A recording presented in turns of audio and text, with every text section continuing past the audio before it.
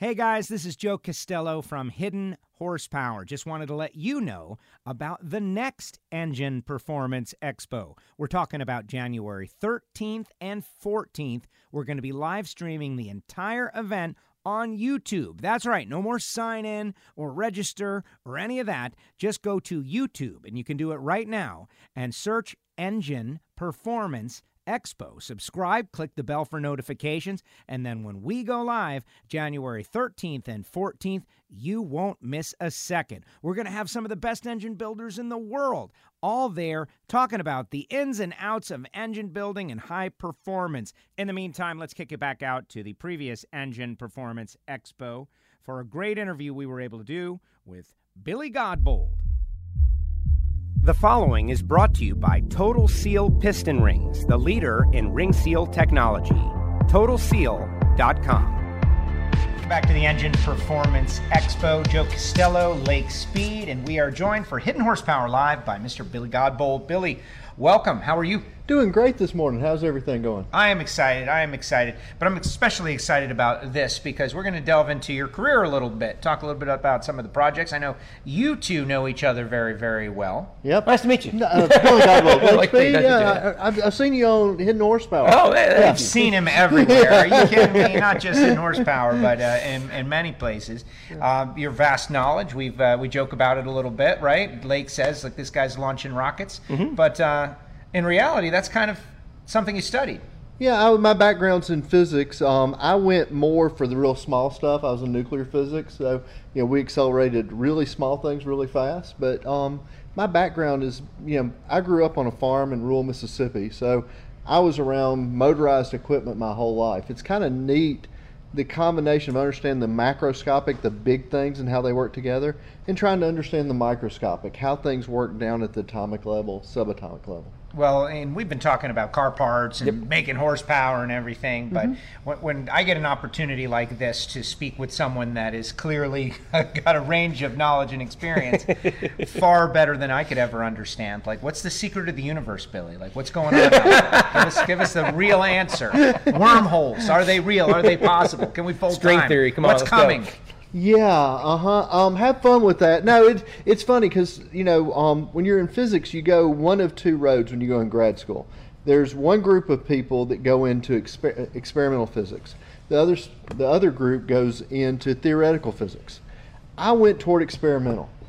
My idea was, when you're experimental physics, you're waiting for somebody to talk about wormholes, and then they go, okay, well, what would all this look like in the universe?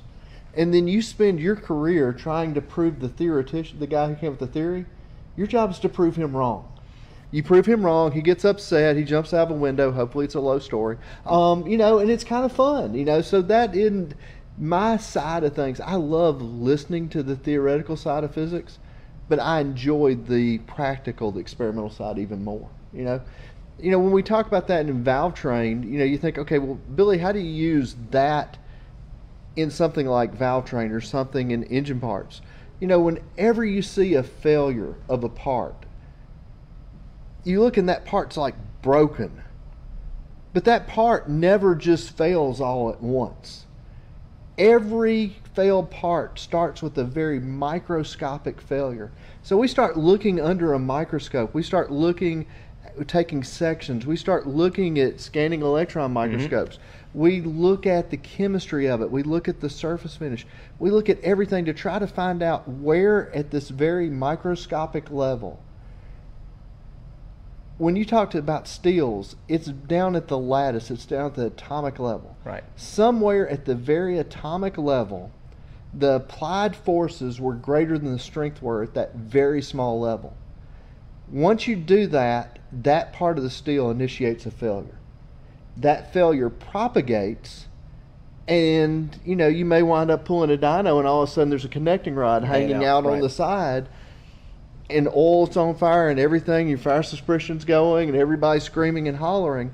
But that didn't happen. The whole connecting rod didn't fail. No, there was a atomic level microscopic failure that propagated. And so that's one of the neat things when you have a physics background, how you bring it into something practical, is understanding, let me figure out where it failed. And then once I figure out where it failed, everything fails because the applied forces were greater than the strength of the material. Yep. So all I have to do once I figure out where it failed is, was the material strength lower than I thought it would be there at that microscopic level, or were the applied forces greater than I thought they would be at that tiny spot? And then you just address that. So it takes something that's as complex as this major fire in your dyno room and breaks it down to what happened there. Right. At this microscopic level between this atom and that atom. Right. And so you go, how does a nuclear physicist wind up in race at 25 years in racing?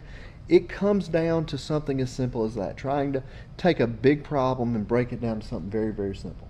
And have solved a lot of problems along the way because of it. No, we've had a tremendous time with that. It's been very, very neat. It's been a lot of fun. And a practical example of what you were just talking about, relate the story about what surface finish, surface texture, actually, how that impacts the choice of steel and that applied load and what causes the failure. No, we talked about this one time.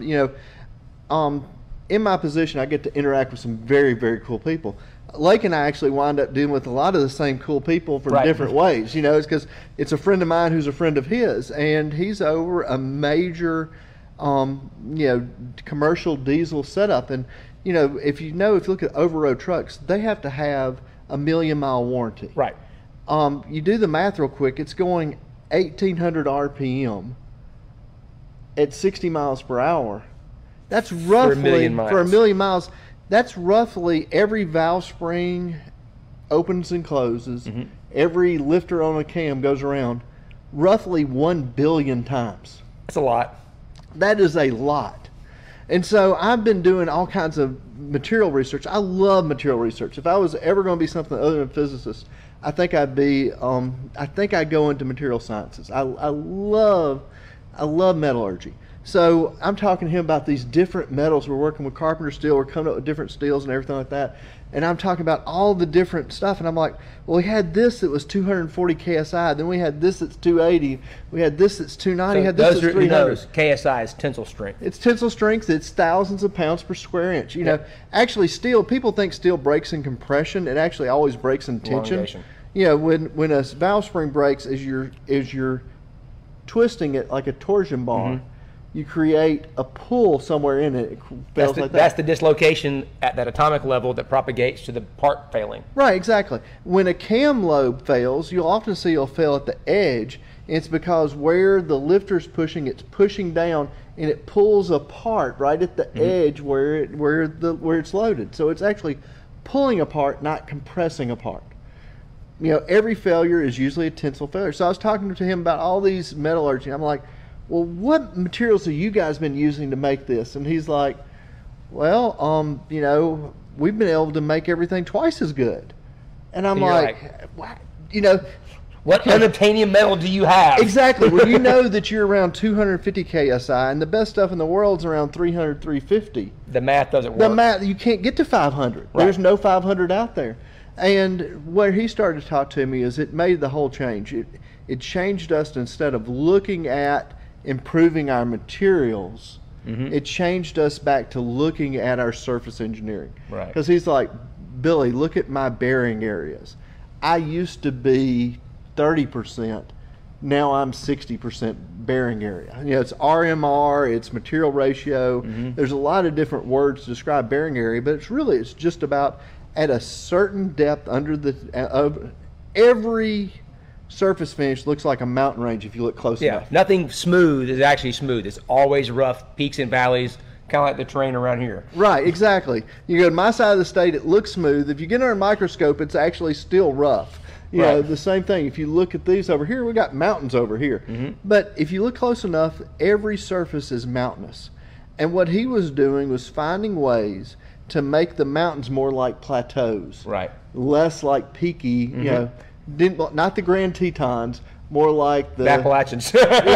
or the Cumberland Plateau. In between, exactly. So very flat top, and he was able to double the bearing area that his lifters were riding on, and it really changed. This probably was 7, 8, 10 years ago. Yep.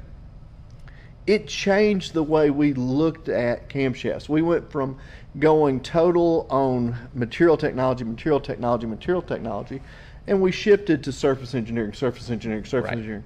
We never gave up what we learned on the material side. Right. You just combined it and said, hey, listen, right. It's way easier to do push-ups on your palms than it is your fingertips. Yeah. Well, it's the whole thing is like you know, when you want to look at things from a scientific point of view, you try to look at how much is there that I can improve. Mm-hmm.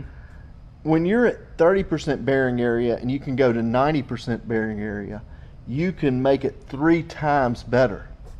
Which is, if you're at 250 KSI and you can only get to 300 KSI, you're not going to double it. You're not going to make something a whole lot better. So where do you want to put your time? You know, where do you want to put your resources? Where do you want to put and focus your money? You focus it on where your best return on investment is. You know, you want something that can really pay you back, and we've had tremendous luck with it. That's when it's nice to know a guy like Mark Marburg. Yeah, well, absolutely. The conversations we've had, the way he's educated me on surface engineering, just a tremendous guy. And his software is so wonderful because it takes the information that a profilometer can gather for you, and it just makes it kind of come alive, where you can visibly see it. 'Cause it's great to have the numbers, like for us, for piston ring and cylinder finish stuff, we're looking at RPK, RVK, and RK. You're looking at MR1, MR2, and things like that.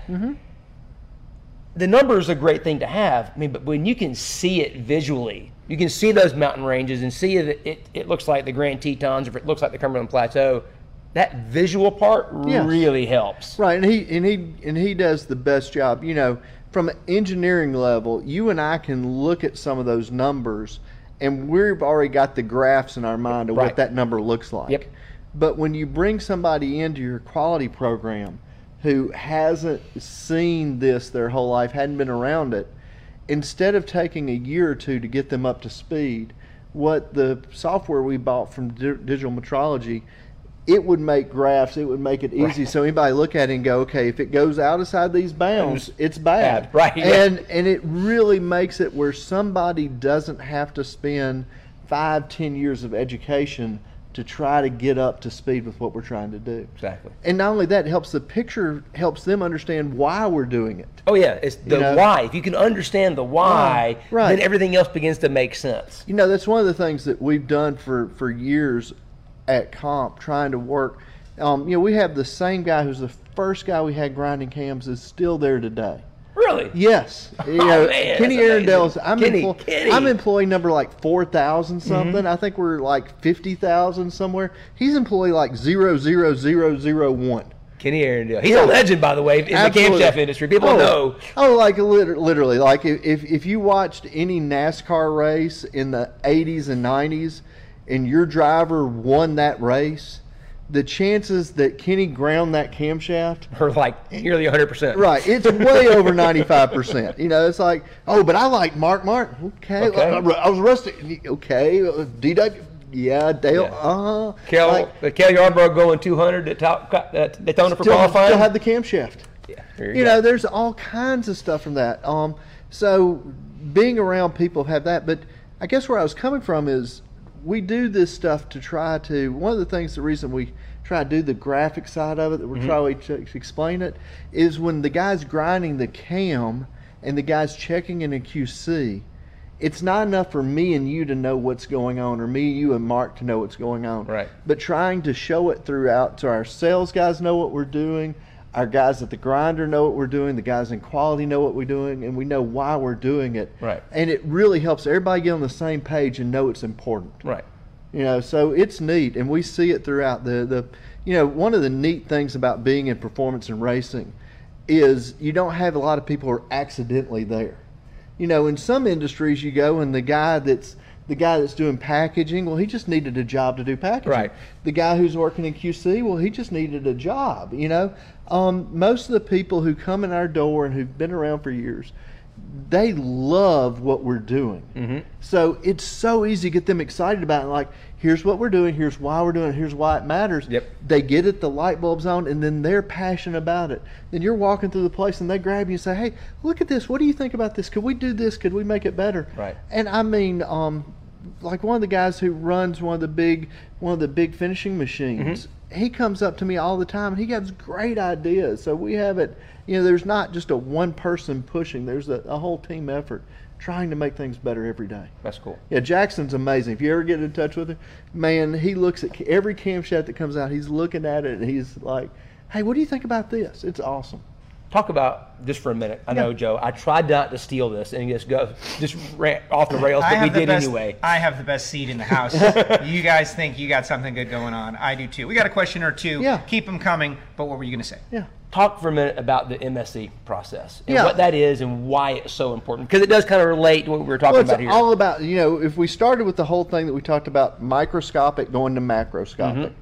The MSE is something that goes from the very beginning. A lot of people think that when we did our MSE, that's just a polishing. Right. It's a polished camshaft. Well, because it looks polished, right? It goes from normal metal finish to something that looks shiny. More like this, just shiny and looks good. It's a shiny camshaft, and people go, okay. I mean, what's funny? We put the MSE in, and I got these calls. I got like 4 the first week. They're like, "Hey, Billy, I got one of your trade show camshafts." So in the trade show, what we do is often we go and take a diamond belt, go over the lobes, make it shiny. So it took a great picture, right? People would go, "Oh, I got a polished trade show cam." But really what we were doing is very much like what we were talking about from what Mark was doing. The MSC started with the grinding wheel we used. So we worked with the grinding wheel manufacturers, worked with the cam grinders to try to get even the dressing wheel. How did we dress the contour into the wheel? What was the finish of the lobe? And then grinding that finish, and then afterwards you go in and you polish the tips up. Right. But it's very much like if somebody was going to buy, I'm not a big baseball guy, but if somebody was going to go out here and say, "Hey, we need to build a MLB baseball field out here in East Tennessee." Okay. You wouldn't start with the finishing mower.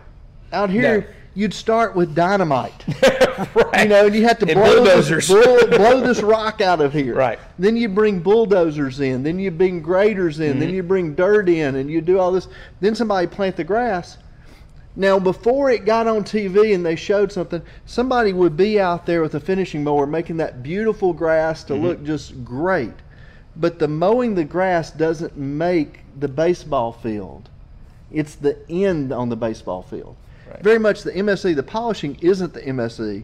The polishing is the last step in the MSE. Right.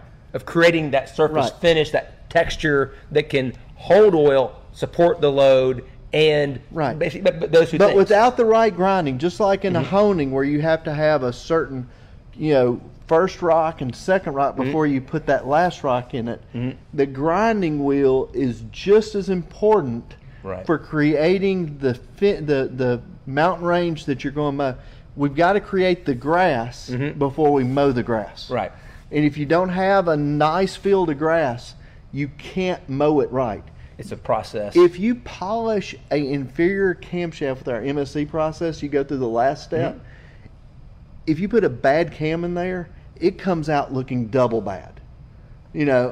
It doesn't hide imperfections. It'll actually bring them up. That's kind of cool. Yeah, it doesn't make a bad part look good. Doesn't hide anything. No, it actually, it's like these lights under here. I can see every speck in my glasses under light. People talk about like car finishes. I'm not a car show guy, but like they'll tell you, okay, that's a 12-foot finish. And you're like, 12-foot finish? Yeah, if you stand 12 feet from it, it looks pretty good. Yeah.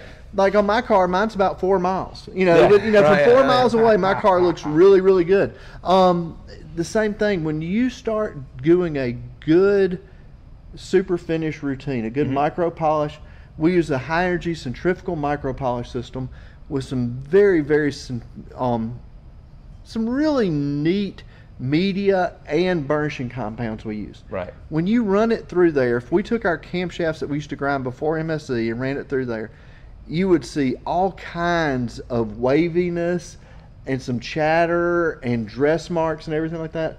To do this finish, you had to have a better deal.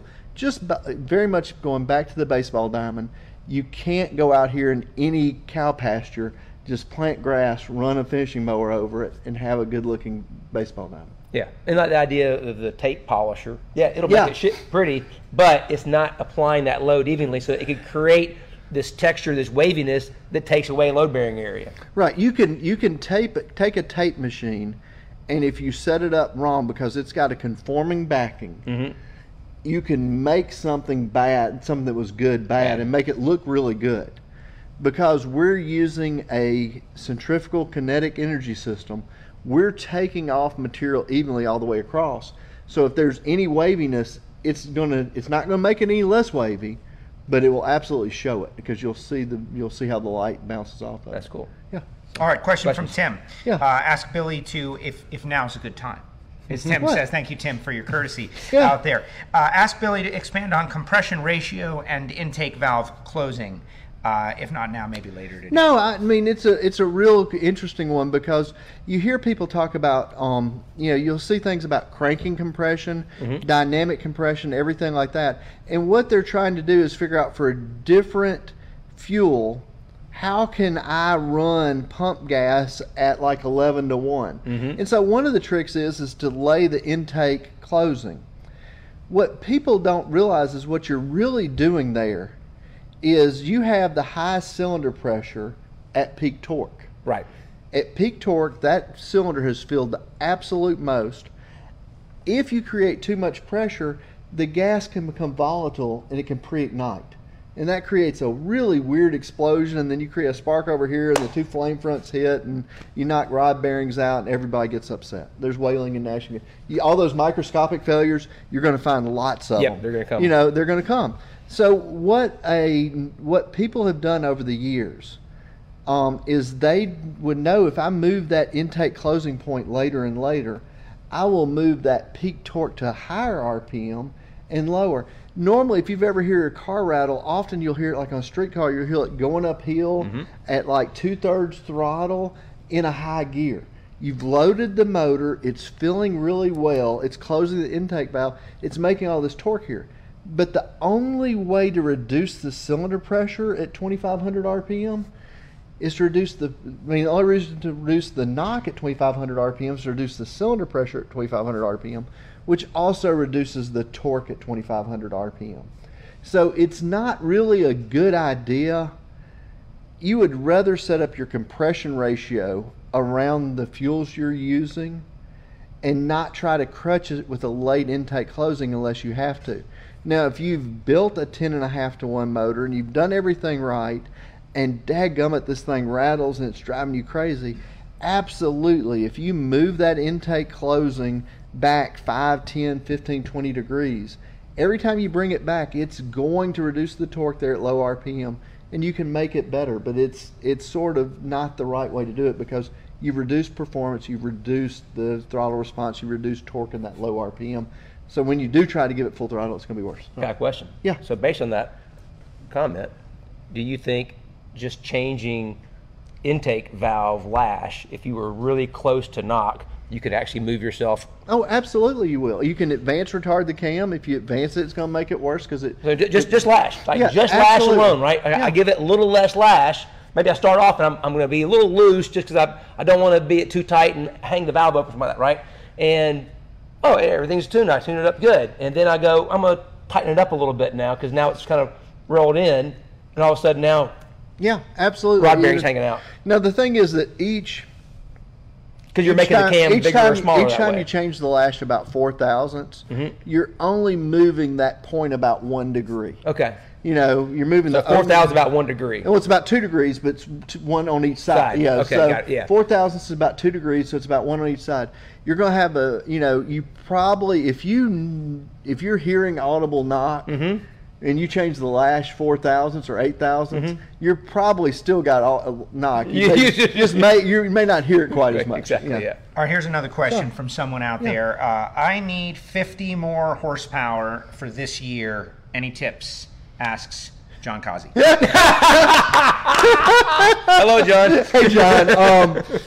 That they really frown on nitrous on most of his classes. The thing is that John's way up on most everybody. So, when you look at engines and you're trying to make a power goal, the first thing you have to look is see how much airflow you have. And your airflow is going to dictate, the only thing you have to make power is fuel, and it has to be mixed with the right amount of air. So your airflow, and this is where John's just an absolute maestro, is getting a head that flows air dynamically. Not flows air on a flow bench, but flows air dynamically. Once you can get something that flows air, then my job on the camshaft side is usually I'll tune overlap around what room the piston guy will give me. Mm-hmm. You tune intake closing for the RPM you're going to run at. Right. You tune exhaust opening to limit the amount of pumping losses you have for getting the exhaust out, yet giving the longest power stroke you possibly have. So, people talk about duration and lift and lobe separations. Really, I'm looking at 3 regions. Okay, I've got this overlap region, I've got the intake closing, I've got this exhaust opening. And then it's about how And your overlap's all about, you said this. Right, the overlap is probably dictated by this guy right here, because the space-time continuum, back to physics. Yes. When you put a valve and a piston at the same spot, at the same crank angle, boy, you get some interesting microscopic interactions. As I've said before, piston-assisted valve return is an imperfect science so far. Right. You really don't want to, if your valve spring doesn't close your exhaust valve, your piston will. Yep. Not a good thing. But no, we're all trying to get this area and everything. So really, as valve train technology goes, as port technology goes, you think, 50 horsepower, that John's asking for something ridiculous. I wouldn't be a bit surprised if his mountain motors and some of the pulling motors he has, they really could be 50 horsepower better next year. Yeah. With just some small changes. See that, John? Yeah, we got it. We solved your problem. Yeah, do a better job porting the heads. Yeah. Then I'll get you a camshaft for it. Yeah. I'm not jumping in on it, John. I think you're doing great, just so you know. Interesting angles out there, like on Hidden Horsepower. And we encourage you all to subscribe, Apple Podcasts, Spotify. Just type it in wherever you get your podcasts. At the end of each episode, we ask about advice for the next generation. But I don't know if the next generation is out there watching the Engine Performance Expo, but just general advice to engine builders out there and how to go through their process, right, and maximize their situation. Knowing what you know, what's a good starting point for them? Like just a way to think. We've talked about this a lot in the past. Like, how to think about the project macro. Yeah, and I mean, that's kind of what I was alluding to. And you'll hear it, I probably heard it in the past 2 days 50 times. Make one change at a time, then optimize around the change. Right. Notice when I was talking about how we do camshafts, I didn't say, hey, let's throw a new lobe in there. I said, let's look at each of these 4 valve events. Or maybe we want to keep the same lobe in there, keep the same 4 valve events, but try a lobe. You see somebody go and change the intake duration, exhaust duration, the lobe separation, everything like that, and they try this new trick cam all at once, or this new trick piston all at once, and they take or this new valve spring or this new push rod, and they try a lot of changes at once, and they just get totally lost. But even if you just make one change, say you try a new valve spring, it may be down on power. But you have to go in there and figure out, okay, it's not down on power probably for friction on the valve spring, it's down on power because the valve moves some way differently. So if it's a lighter spring, maybe the cam's it's not deflecting as much. It's acting bigger than it needs to be. So you may have to go in there, okay, if it's acting bigger, well, I can put that 4,000 slash in it and make it act 2 degrees smaller. That might get a little bit better. So you're always constantly trying to figure out, after I'm going to make one change at a time, I'm going to re-optimize. Right. If it gets way better, I'm going to doubt it. Exactly. If it gets a little worse, I'm going to re-optimize this and make sure that I learn something.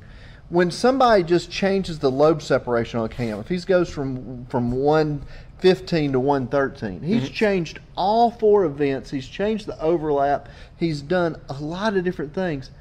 2 of these things may have been worse. One of these things may have been the same, and one of these might have been better. he has no idea Yeah. what he really did. Yeah. If you can change one valve at a time, if you can change one part at a time, if you can change one tuning aspect, re-optimize and go back through it. And I think that's the biggest thing. Don't be a parts thrower. Realize that these are very much intricate systems. They're all working together, and really evaluate it most. The other thing is just really looking at these motors want to talk to you. Yes. You know, they do talk to you. They do talk to you. If you talk to most of your guys who run NASCAR engine programs today, they started their career in teardown. The reason they started their career in teardown is their boss saw something that looked really good about them. They didn't stick them in teardown for punishment. They stuck them in teardown so they could see how these engines come off the racetrack and really look at them and lay them out and have all the interesting stuff. Like the guy at the shop saying, "Hey, look at this, Billy." Right. You know, Spinny would be like, "Hey, look at this." You know, you get that type of setup. So look over your engine, look over the parts, watch what's going on, be a student of your engine. All right, a couple more. We've got just a couple of minutes remaining. John says, just to tie it all together, that I've learned more from Billy than just about anybody, or at least he helps me start thinking in another direction, and that is helpful. Great compliment right there. Yeah. And then Bob, who is a millennial, says, not that that matters, he wants to ask about, can you open the intake valve too fast on a 2-valve, ignoring dynamics? Is it possible to open it too fast? You know, there might be a thing, because where does this piston get closest to the valve? And well, it's probably about 10 degrees after TDC. So if I make the valve opening really close and I can't hit this guy, I can't crack the valve till here. But if I open it a little slower and still can't do here, I can give more time for the exhaust system to talk to the intake by opening it a little bit slower. Most of the time we do our low shock lobes, it's for dynamics, not for power. But we totally believe there's something going on for power, especially around peak torque, where we can run the same compression ratio, the same piston to valve, and give just a little bit more time. Because when you open the exhaust valve, there's about 10 atmospheres of pressure still pushing on top of this piston. That creates this shock wave that goes down the header. When it hits a step or the collector, it's reflected back as a negative wave. So you had a positive pressure going down, reflective is negative pressure coming back. You want that negative pressure to get back to the chamber right when you're starting to open the intake valve. So you get it past the exhaust valve into the chamber. Yep.